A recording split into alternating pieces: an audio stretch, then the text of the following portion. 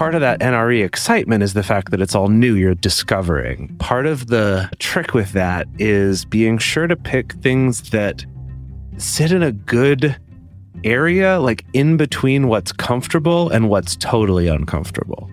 Pushing yourselves a little bit, whether it's we're going to go to this event in a different town and make up fake names for ourselves. Right? I don't know. I'm making something up here, right? But it's like, ooh, we're in on this thing together. It's a little scary. What if we screw it up? But honestly, like, you're not hurting anyone. There aren't actually bad consequences if you get found out, except maybe some embarrassment, but it's like looking for what are those little things that you can do that are just like a little bit unknown, a little bit scary, a little bit challenging that you get to do together. Welcome to the Multi-Amory Podcast. I'm Jace. I'm Emily. And I'm Dedeker. We believe in looking to the future of relationships, not maintaining the status quo of the past. So whether you're monogamous, polyamorous, swinging, casually dating, or if you just do relationships differently, we see you, and we're here for you.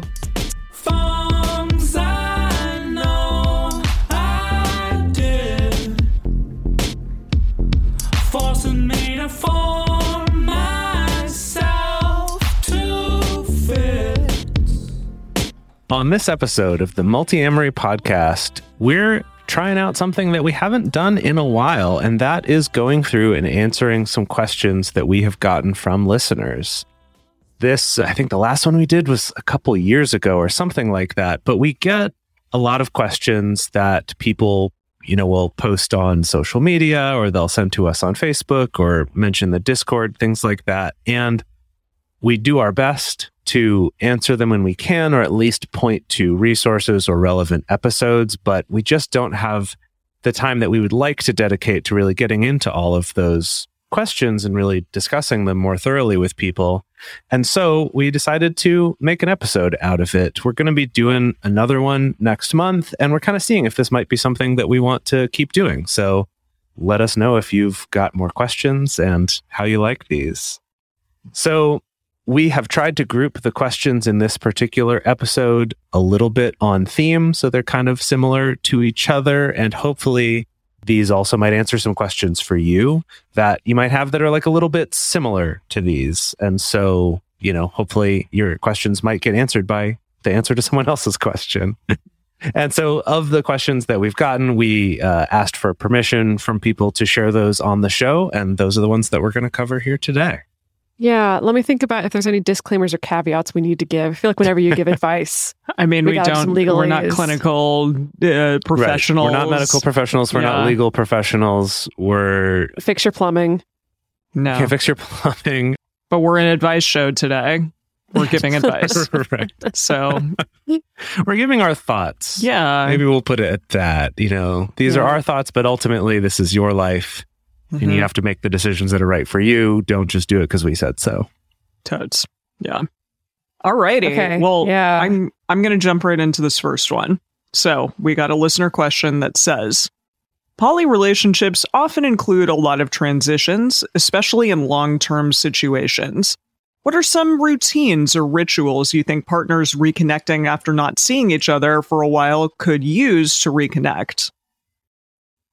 Okay. Yeah. This is a really good one, actually, because I love routine and I love rituals. We did cover a little bit of this on, way back in episode 186 about reconnecting when you don't want to.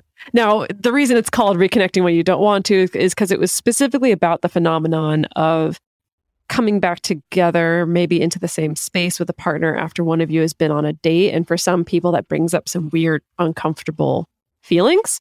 And so it was mostly about working through that. But in that episode, we did give some suggestions for ways that you might consider reconnecting together if you haven't seen each other for a while. I believe the stuff we talked about in that episode included, something as simple as like going for a walk together, like getting out into nature together. We also talked quite a bit about parallel play as well, which that's more for the situation of like if you're a person where it feels a little bit hard to make that transition, if it's been a while, or if you've been around another partner. For some people, it's a little bit harder to make that switch, that engaging in parallel play, as in we're going to engage in maybe the same activity or slightly different activities next to each other instead of together at exactly the same time, just to kind of help get your nervous systems used to being around each other again. Now, that's a very particular use case. I guess there's other reconnecting activities if it's been a while, I guess such as like your favorite date night activity. What suggestions do the two of you have? Yeah, what's something that the two of you do?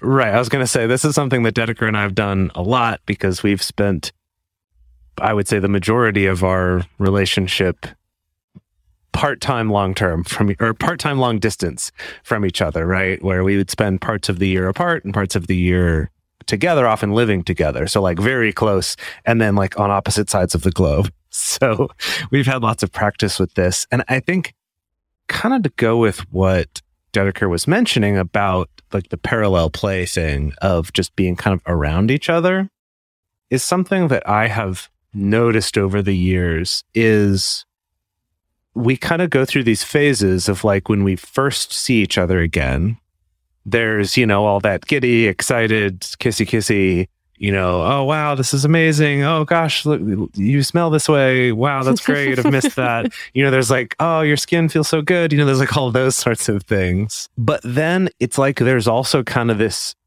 realization that switching between those two modes of being long distance and then being in close quarters with each other is also kind of a transition. And so I think we've kind of naturally over time developed this kind of like, yeah at first. And then a little bit of this, we're not going to try to rush and like do everything together or like do all the dates or all the fun stuff right away, because it's like, it's just not sustainable, but also it's kind of this shock to the system. And so I've noticed that we kind of have this like settling in period a little bit. And this is also when we're coming back together for a longer time, like we're going to be together for a few months. If it were, we get a weekend together, that's going to be different, right? Like if I have friends or partners that I only get to see for a weekend twice a year or something like that, that's different, right? Then it's like, let's do all our fun stuff and exhaust ourselves because then we've got time to recover afterward. So I guess that's kind of more what I wanted to throw in is almost just the like having that understanding. Because I know that earlier on in our relationship, sometimes I don't know if you experienced this, Dedeker, but would feel a lot of pressure to like make that reunion really amazing and special and all the things. And even if maybe I was kind of feeling exhausted or seeing you feeling that way or just being overwhelmed, it's like, no, but I've got to make it amazing because we haven't seen each other, and letting go of that pressure has helped a lot. Yeah, I think that would be my number one thing, especially if you're coming back to seeing a person that you may be encountering for a long period of time after just seeing them for the first time after a while, to try to figure out ways in which to take the pressure off and not necessarily jump in immediately with both feet, but kind of do things that are normal for you in your space, potentially if a person is coming into your space, and try to kind of ease them into the situation a bit. I recall Dedeker a few years ago. I think it was quite a few years ago at this point, but I picked her up from the airport once after transatlantic flight, and you were coming over and like hanging out at my place before coming to see Jace. Yes, I remember now. And I passed out in like a jet lag nap for like 6 hours in your bed. And I was like, I was really excited to see you. And I really like had all these ideas and plans and thoughts about like maybe what we were going to do. And I had like gotten you a gift and like done all these things. And I honestly like felt really sad when you it's fine. It's fine in retrospect, obviously, but at the time I was like kind of let down because my idea of this perfect reunion didn't end up happening. And so, I think like internally understanding that may not be what actually occurs, and to be okay with that, to let it go, to maybe not have expectation and just like easing each other into the moment, especially if you're going to be going on a really long flight, because somebody's coming back from a really long flight and a whole day of traveling or multiple days of traveling, like just let it be. It's going to be okay. And you'll have your time to hang out and do fun things. I'm so sorry to let you down in that way. If it makes you feel any better, I was so happy to be able to sleep on your bed. That's fine. Yeah, I'm sure. And that's what you needed in that moment. And it was good for me to respect that. So, yeah. So, yeah, there's a part 2 to this question, sort of on the opposite end of things. What are some routines or rituals you would recommend to help partners feel more secure when they're saying goodbye to each other, especially for an extended length of time? Definitely been through this one a gajillion times in the past couple of years with a lot of travel and traveling for extended periods of time. And this is going to be sort of repeating the same thing. But again, when you're leading up to departing from somebody, there can be that same pressure. Gosh, so many times I've felt this. Exactly. A combination of we need to do all the things, like all the things we didn't have time for, like now we got to cram it in, like every single second we got to make sure that it's meaningful, like no time can be wasted, and we have to make sure the goodbye is really meaningful. And I've definitely found time and time again, the more you can take that pressure off of yourself, the better. It doesn't mean that you don't do anything. You know, I think even a really simple ritual of we're going to go out to, our favorite restaurant or our favorite little cafe and just spend some time together and, and then we're going to go to bed and go to sleep and it's going to be great. I think that roping in both, we're going to do something a little special and meaningful. And also we're going to be very intentionally kind of creating a feeling of normalcy around that, at least for me, helps me feel better and more secure because I know I'm acknowledging us parting ways, but also there's not all this pressure to like every single second has to be meaningful and romantic, that it's okay for us to just kind of be in space together and still like go to the grocery store or like watch a TV show or whatever, the things that we would normally do. I know for myself, when I've gone and left my partner for a gig at Disneyland, I did that 2 years in a row for an extended period of time, like 2 months, where I ended up staying in China and singing over there, that I found like the last few days before my leaving to be super hectic because, I was getting all of my shit together and all of my clothes, what am I going to pack and what am I going to take and all of those things. And it did kind of cut into that potential time with my partner. And so just to be aware of that, and potentially also, if you know that things are going to be super hectic, to maybe have some contingency plans around that to either make those really special dates happen beforehand, like perhaps the weekend leading up to the time in which you're leaving, or making sure that you get all of your stuff done before you're about to leave. I think I didn't do a good job of that both times, and it just like right up to the last second, I was packing and doing a bunch of shit, and that did potentially make the time that I had with my partner not as special, and I kind of regret that. Yeah, that's great that you said that, because that was the thing I was going to bring up, was kind of planning your kind of whatever your special final thing is, whether it's, dinner at your favorite restaurant together, or, some activity you like, or like a whole day of having sex, or, whatever it is that for the two of you is this like fun special thing, is to do it a little early, because saving it right for that last day, it's like there's so many other stressors and things.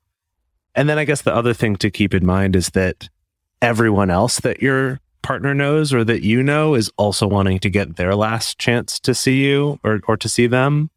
And so kind of making room for that and kind of realizing that, so that then, say if you're the one who's staying behind, then it's like we get to have our special thing, but I'm not contributing to the extra stress, so that then it's not like we look back after we've left and just thought, oh, I remember the stuff on that last day, but not the stuff that happened a week before. It's like, no, we remember what was great and what was special and what was meaningful. And it doesn't have to be at one specific time. So I guess I'd say that is kind of similar to what Emily said, but just like recognizing all those things and focusing on just helping each other feel good rather than, trying to meet some kind of, that magical fairy tale thing of like, oh, we're having this great night all the way up till the point where I drop you off at the airport or whatever it is, because that's just actually very stressful in real life. Alrighty, let's move on to the next question, which is, do you have any tips for communicating boundaries about mental health to a partner? I keep coming up with things like, I will not be in a relationship with a partner who doesn't support my mental health care plan. But that doesn't seem right when what I really mean is that I will prioritize my mental health over any romantic/sexual relationship. Yeah. So first of all, I feel like this person already started to answer their own question a little bit about this is actually really what I'm prioritizing and valuing, thinking about heading into a new relationship or connecting with a new partner potentially. I think when it comes to communicating any boundaries in a relationship, but let's particularly focus on this one about your own mental health care plan and what you want in a relationship.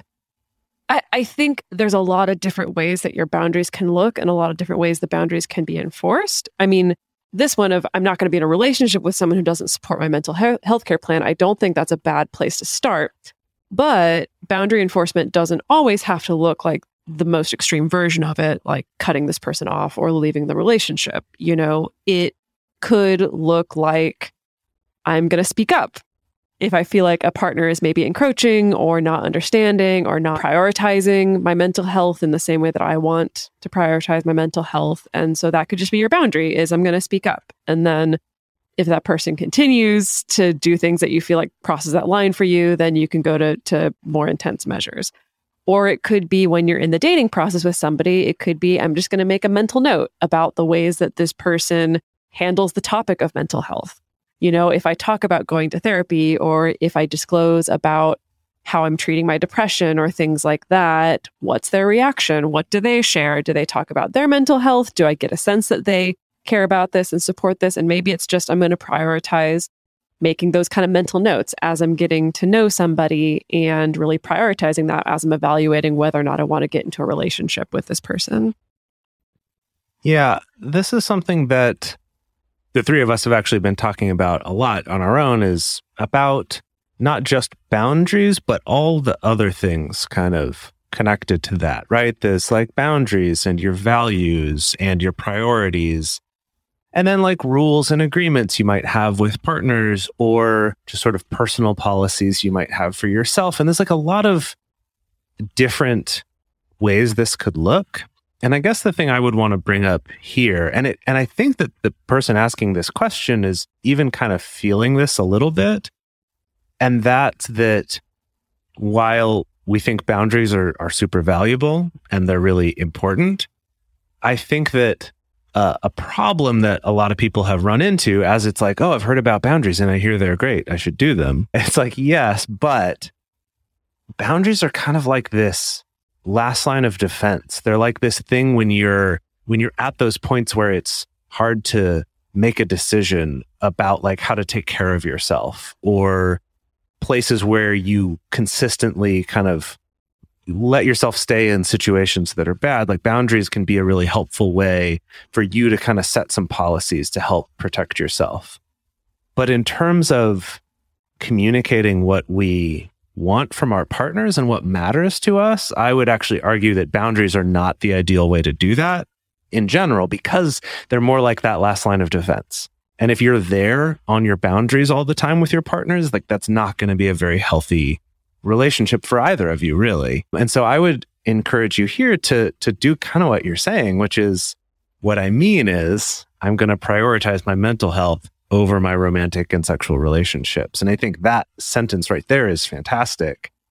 And then it maybe begs the question of, well, okay, then how? What is that going to look like? Yeah, exactly. What does it look like? Is it just not making your like every free day on your calendar available to partners? Is it specifically about, I'm not going to spend as much money on dates because I need to have money for therapy, or for other types of self-care? Is it, is there a specific relationship that's maybe consistently harmful to your mental health? In which case, okay, yeah, maybe a boundary is appropriate there to go, that's not a type of relationship that I deserve to be in, and so I'm not going to. But right, it's kind of asking those questions of how can you make this true for yourself? How can you prioritize this? Is it just about expressing that to partners? Is it just being more firm with partners about saying no to things? Or is there some kind of support that you specifically want from a partner, in which case it's, well, let me express that. And hopefully if this partner cares about me, they're going to do what they can to provide that. Right. I guess my sense of this question would be to really encourage asking those kind of other questions rather than just, how do I refine a boundary? But like, yeah, let's get into what do you really want? How can you make that so? And it doesn't have to be with these hard and fast boundaries necessarily. Yeah, the framing of the initial part of this question makes it feel slightly like this person might be in a relationship where their partner isn't prioritizing their mental health, or they're prioritizing themselves over the mental health of their partner, I guess. But that may not be the case. So I guess that is the question of what is the reality here. And to also know, I mean, I like to, as difficult as it can be at times, I'd like to think that our partners and the people with whom we're romantically involved have our best interest at heart. And so, you know, the way in which we communicate our needs to them is coming from a place of love and care and respect. And they are also, you know, trying to meet our needs from those same places. And so I agree with Jace and Dedeker on the fact that, like, a boundary, we wouldn't be butting up against that over and over again in a loving and healthy relationship, but rather, you know, those things are addressed in initial stages and they can morph and change and move throughout the course of a relationship, but that we come at, you know, our interactions with our partners with those ideas in place, that let's start from a place of love as opposed to a place of, this person is violating my boundary or violating me. You know, that may be the case, but if we can assume good intentions first, that's always like a nice place to start from. Yeah. So I don't know, that this is a complex question, and I think it's very specific to the individual, but those are hopefully some things to think about. Awesome. And before we go on to a few more questions, we're going to take a quick break to talk about the sponsors for this show. Taking a moment to listen to our sponsors really does help us a lot, especially if you want to check them out, because it's very important to us that this podcast remains available to everyone for free. And the way that we do that is with having advertisers and, of course, with support from you on Patreon. So take a moment to check these out if any of them seem interesting to you. This episode is brought to you by Visit Williamsburg. In Williamsburg, Virginia, there's never too much of a good thing. Whether you're a foodie, a golfer, a history buff, a shopaholic, an outdoor enthusiast, or a thrill seeker, you'll find what you came for here and more. So ask yourself, what is it you want? Discover Williamsburg and plan your trip at visitwilliamsburg.com. This is the story of the one. As head of maintenance at a concert hall, he knows the show must always go on. That's why he works behind the scenes, ensuring every light is working, the HVAC is humming, and his facility shines. With Grainger's supplies and solutions for every challenge he faces, plus 24/7 customer support, his venue never misses a beat. Call quickgrainger.com or just stop by. Grainger, for the ones who get it done. All right, so now let's switch gears with a question about gift giving. So the question is, traditional anniversary gifts feel kind of old school for modern relationships. Are you aware of any gift guides out there for people who aren't on the relationship escalator? I looked up some gift guides and I couldn't find any. I was like, gift guides for people not on the relationship escalator, which garnered nothing. Yeah, I was going to say, I can't think of a least successful, collection Google of search words as term. search terms. Yeah. Someday, Wirecutter, which is tied to the New York Times, they make like great gift guides all the time, and very, very hyper specific gift guides as well. And so maybe someday someone at Wirecutter will create this very list. But today is not that day. I actually not too long ago was looking for these types of, anniversary type gifts. I mean, I generally do that minimum once a year, probably more often than that. Also, like for, around the holidays or whatever, if you're looking for a Christmas gift for a couple, for example, like for your parents or friends that kind of you see more as a couple or something like that, it's hard because so much of the stuff is like really based around kind of the like identity of possessiveness that like, you know, the his and hers towels. I mean, not to mention like super, you know, cis gender normative, and heteronormative and gender normative and all that. So like, I was surprised actually just this last holiday season when I was looking through those of just how prevalent that is. And I guess I shouldn't have been surprised. Really, that's on me. That's my bad. I shouldn't have been surprised. But let's talk a little bit about, since we don't have a list to give, maybe what are some ideas? Yeah, I gifts are definitely one of my love languages. I love gifts. Yes, Emily's great with gifts. Well, I just have gifts in my mind that are very tailored to the specific person.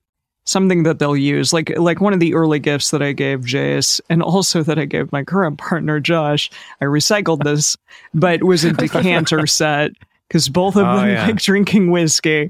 So yeah, I mean, it's very nice, like crystal decanter with glasses. Yeah, definitely. So that, you know, with a specific bottle of your favorite whiskey or something along those lines, I think there are other things that can be more tailored to your specific relationship. Something that I got for my partner when I was going to go to China again is something called a love box. And maybe we can provide a link to this. But I love this. This is not a sponsored promotion, by the way. It's not. But it's something Emily likes. It's really cute. It's like a little box with like an 8-bit heart on it. And the heart moves around to tell you that a message has been received to the box, and you can like spin the heart to fill up a meter on an app that says like, I love this person. It'll be explosion of hearts on the app, which is really cute. And you open it up and then you'll see like a picture or a little message or something along those lines from a partner.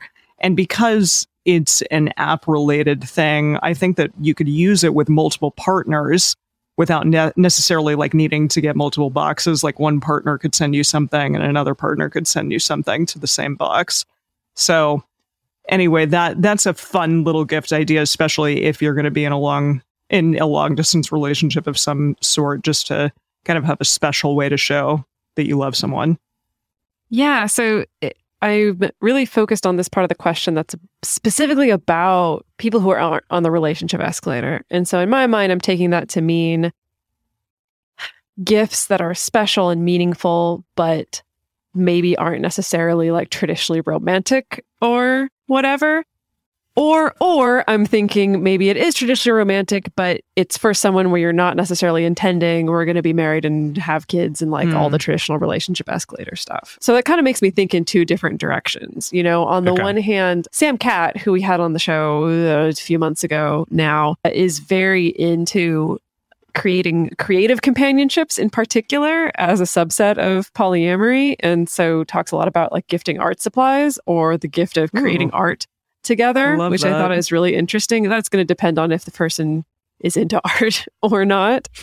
But I think that's really, really interesting. I'm also a huge fan of gifting experiences. Yes, thank you. Instead of tangible things. I was just going to say that too. 100%. And so that can mean it's an experience we do together, like going to a concert or going to a workshop or something like that. Or it could be, I'm going to gift an experience just for you, like a spa day, or I'm going to gift an experience for you to pick who you want to go with. Potentially. Like, I think that's a very non-monogamy friendly move as well. It could be, I'm going to gift something that you could bring another partner to if you want. Or maybe I'm going to gift you the experience of you and multiple partners, all of us together, able to do this particular thing. Of course, it's going to be limited to like how your polycule functions and budgeting and things like that. And then to go hard 180 on that in the opposite direction, I gave Jace a ring last year. Yeah, I'm not as part of it. Actually, I want a fucking ring, not from you, but from my partner. But okay, I mean, if you want, I gave Jace a ring, not in any kind of this is going to mean something in particular or as a marriage proposal or things like that, but just because it's like, this is nice, you know, and maybe it can be like a little bit of a symbol or maybe not. Like, you know, you can kind of interface with this ring however you like. You know, I even consulted with him for like picking it out, you know, of what he would want and stuff like that. I didn't like spring it on him or anything like that. And I've in the past also asked for that kind of jewelry from partners. Again, not as a, this means we're moving up the escalator, or this means there's a particular commitment or anything like that, but just kind of, this is nice. And so I guess you could look at this multiple ways of either gifting stuff that seems relationship escalatory in a context that is very intentionally not that, or gifting stuff that isn't traditionally relationship escalatory.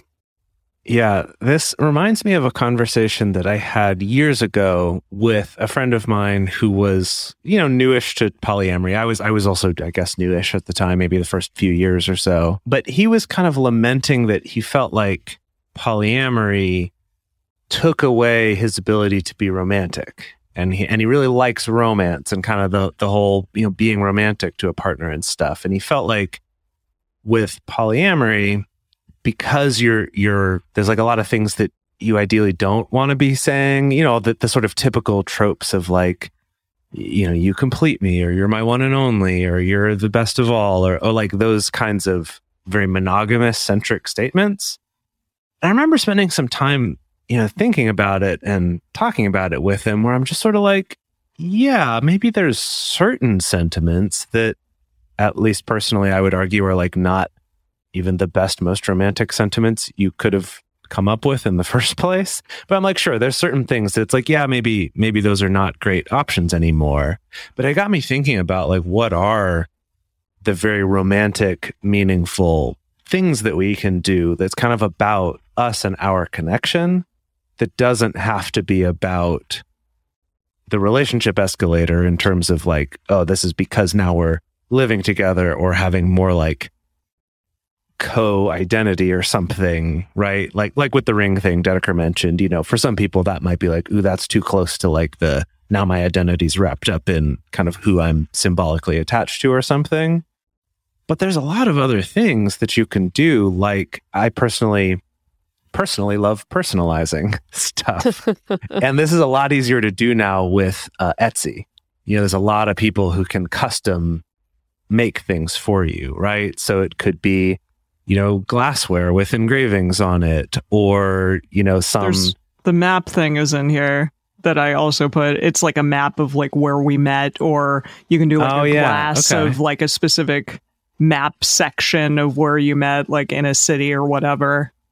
Yeah, that's fun. Yeah. Or like if you have a particular inside joke, like getting that like cross-stitched or something for them to put up. It's like those silly, unique things that, at least for me, I know when I get that sort of kind of weird, random, but very specific gift, it is like that. Wow, this is awesome and really meaningful and special. Or maybe it's about some fandom that you have in common or something. And if you want to make it a bigger deal because it's an anniversary, then maybe it's like that kind of slightly higher price item, or something that involves like you have to order it well in advance. Like with a lot of custom stuff on Etsy, they might not be that expensive, but it might take them like a month to ship it.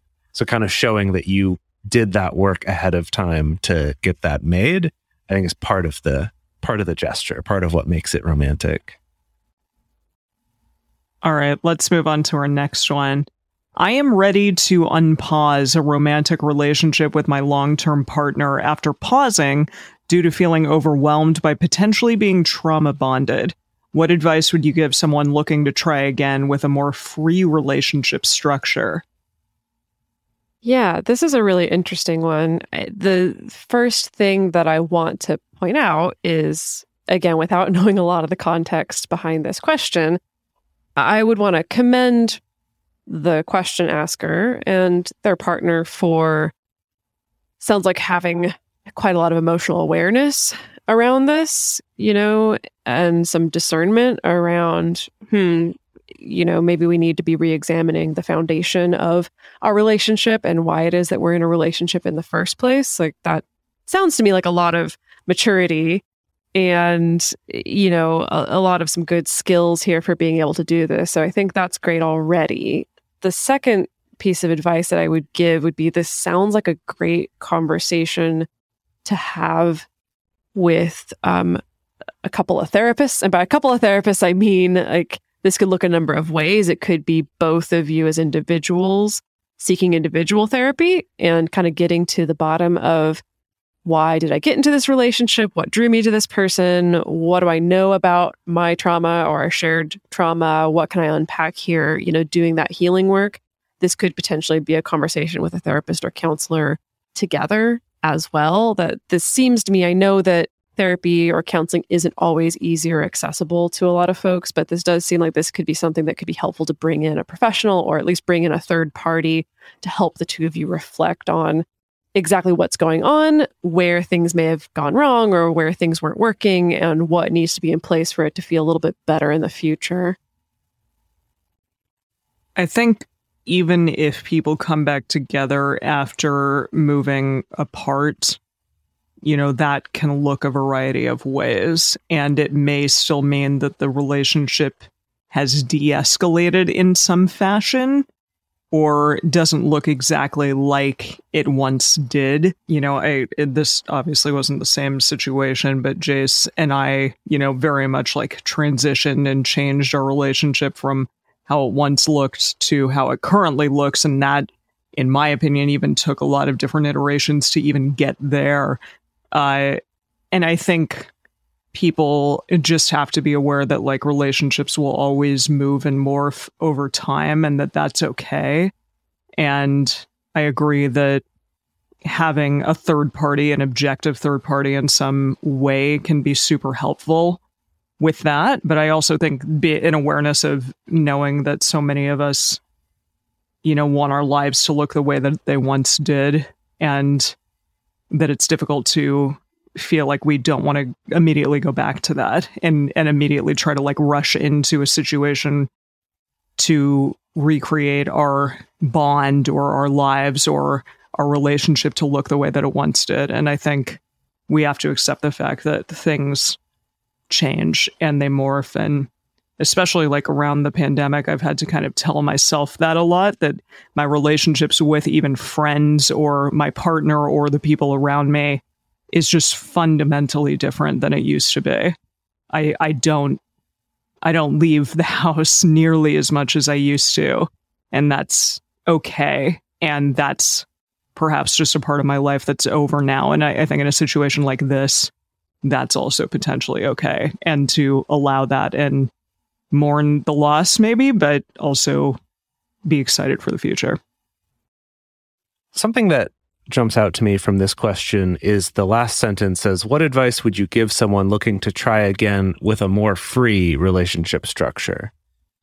And so that to me kind of implies that either this was more monogamous or some kind of open relationship, but they want to do something that's kind of more open now, maybe more relationship anarchy or not cohabiting or something. I don't know the specifics, right? But I'm assuming this involves not only unpausing, but also kind of restructuring that relationship.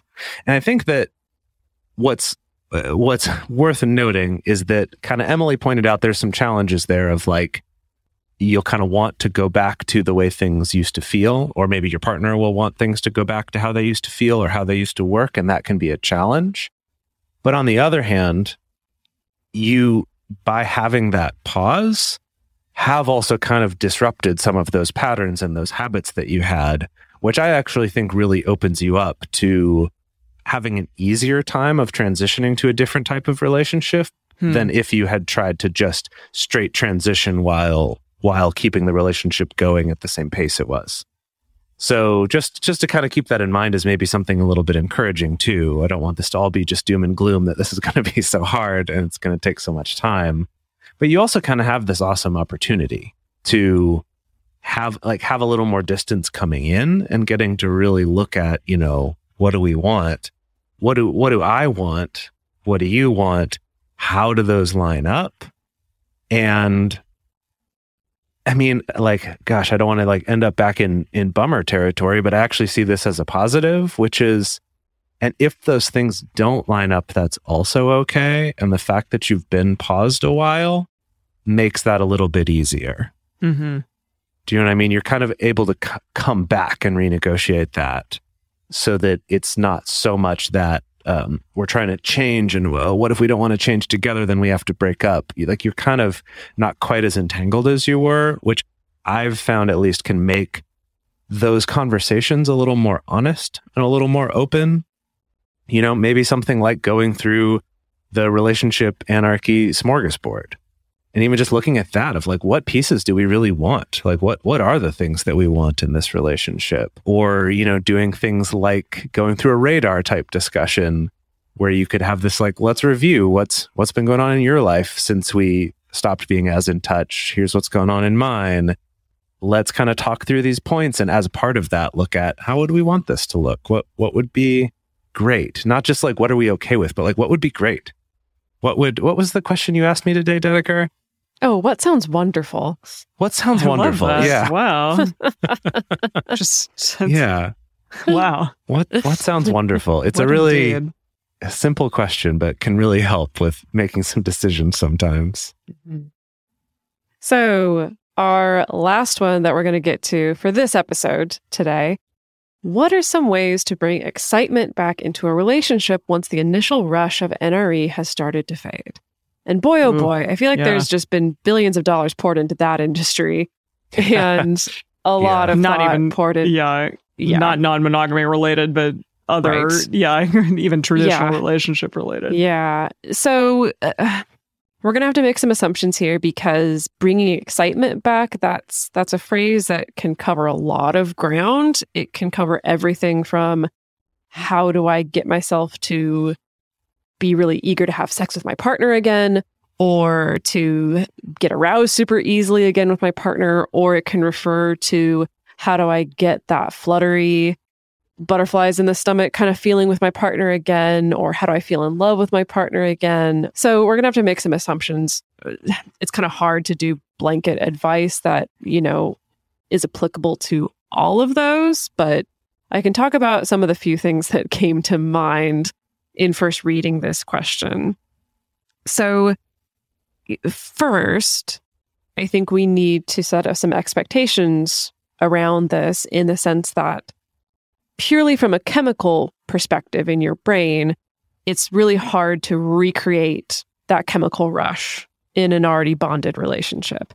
It's not to say that it doesn't ever happen, like you never feel those particular mix of chemicals in your brain again for a particular person, but it's just, this is like a biological process that happens in our bodies, and it's hard to recreate when the conditions aren't exactly right, you know? And so...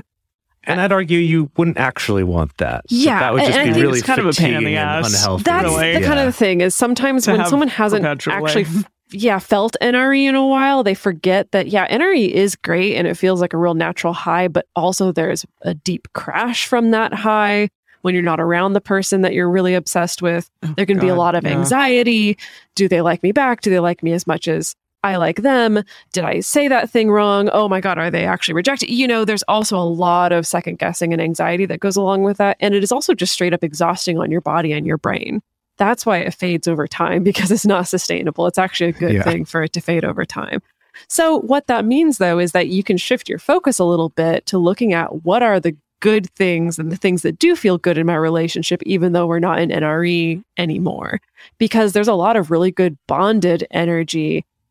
For me, I just think about the way that my body feels when I'm close to, like physically close to a partner, like touching a partner, whether it's sexual or not, around someone that I'm just really, really comfortable and close to and trust and feel safe with, where that's different from the rush that I might get, you know, cuddling or having sex with someone who's brand new, but then it's like different muscles in my body are able to relax and be present and be there and feel really loved. So I think that's kind of step one, is like changing some of what we're focusing on here.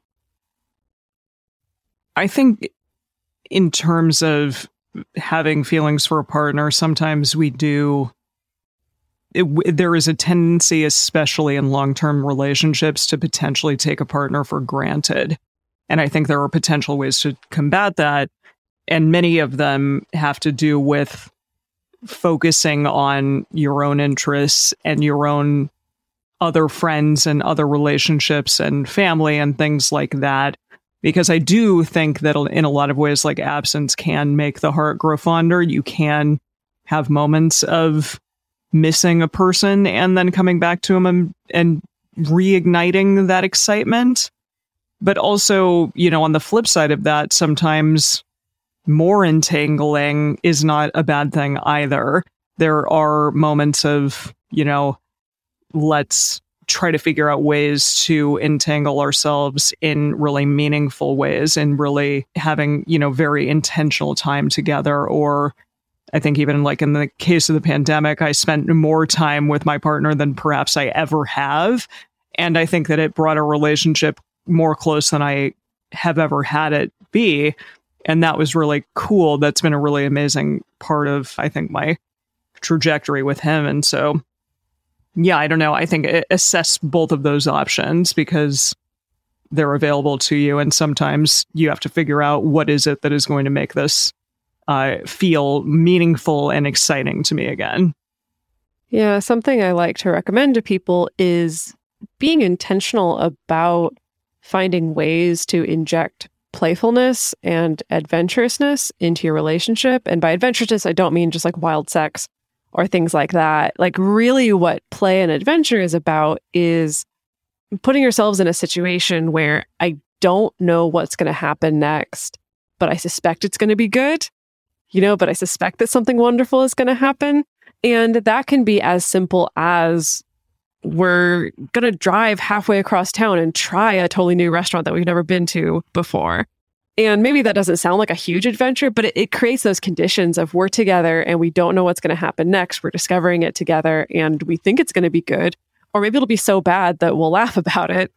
But, it's kind of like creating those those novel experiences together can help to stimulate some of those feelings as well.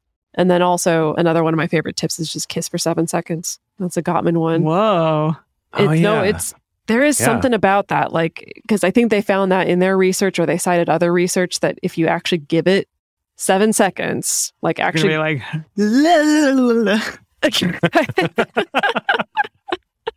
eventually it's going to go to that place.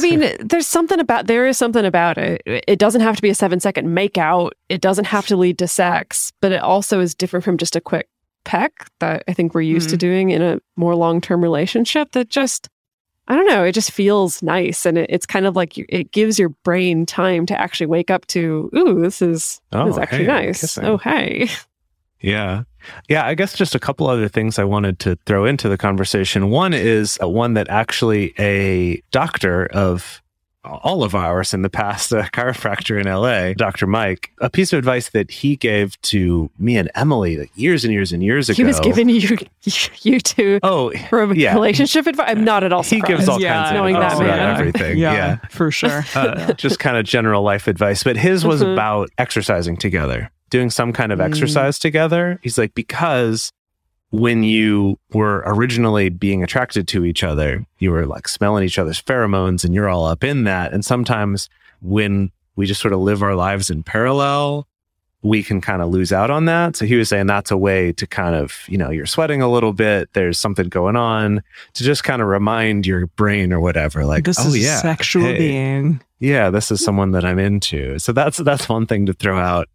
Then the other is to just continue on what Dedeker said about doing new things, right? Of finding some kind of like adventures or things like that to do. And I think that one is huge because part of that NRE excitement is the fact that it's all new, you're discovering. And so now you get to discover things together.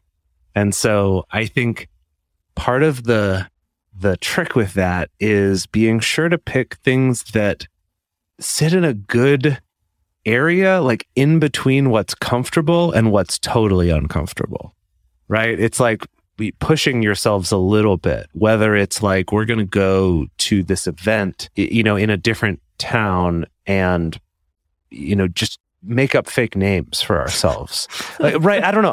I'm making something up here. Right. But it's like, ooh, we're in on this thing together. It's a little scary. What if we screw it up? But honestly, like, you're not hurting anyone. There aren't actually bad consequences if you get found out, except maybe some embarrassment.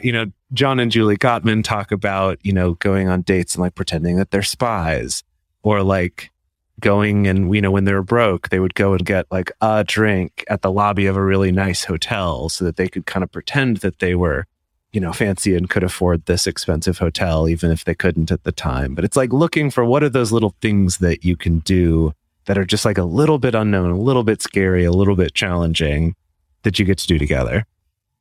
Yeah, right. like maybe a year ago when things were starting to open up again for the first time. My partner and I went out on a date to a restaurant and got, gussied up and stuff for the first time in over a year. And it was really alluring and sensual in a way that, like, I don't know if any other restaurant experience has been in quite the same way. And I think it was just that novel, this is something that we haven't done in so long. And it was really awesome. And just getting to see someone across the table from you in low light, looking beautiful, like it was just really stunning. And I will remember that for quite a while. Yeah, actually, that's another one that this is something that Dedeker and I have done for a few years, which is to be sure that at least like maybe once a month or so, we're doing some kind of a date where we get dressed up for each other, even if it's just at home. Even if it's just at home, of just doing something where you're kind of putting in that extra effort like you might on a first or second or third date or something like that is really exciting. So I definitely recommend that. Wow. Well, we hope that you all really enjoyed this. I don't know. I love just like being a little off the cuff and reading what people are interested in and getting to answer y'all's questions, because I'm sure many of these things that came up for everyone today are things that maybe some of you out there are also struggling with and have questions about. So let us know what you think about this. We're doing another one next month, and we'll kind of see from there how we're going to evolve this and if we'll continue to do it at later dates. So our question for this week's Instagram story is, what question would you like us to answer on a future episode? Yeah, well, let us know. Maybe we'll answer one eventually. We'll see. So the best place to share your thoughts with other listeners is on this episode's discussion thread in our private Facebook group or Discord chat. You can get access to these groups and join our exclusive community by going to patreon.com/multiamory. In addition, you can share with us publicly on Twitter, Facebook, or Instagram. Multiamory is created and produced by Jace Lindgren, Dedeker Winston, and me, Emily Matlack. Our episodes are edited by Mauricio Balmanera. Our social media wizard is Will McMillan. Our production assistants are Rachel Shennework and Carson Collins. Our theme song is Forms I Know I Did by Josh and Anand from the Fractal Cave EP. The full transcript is available on this episode's page on multiamory.com. Hello, it is Ryan, and I was on a flight the other day playing one of my favorite social spin slot games on ChumbaCasino.com. I looked over at the person sitting next to me, and you know what they were doing?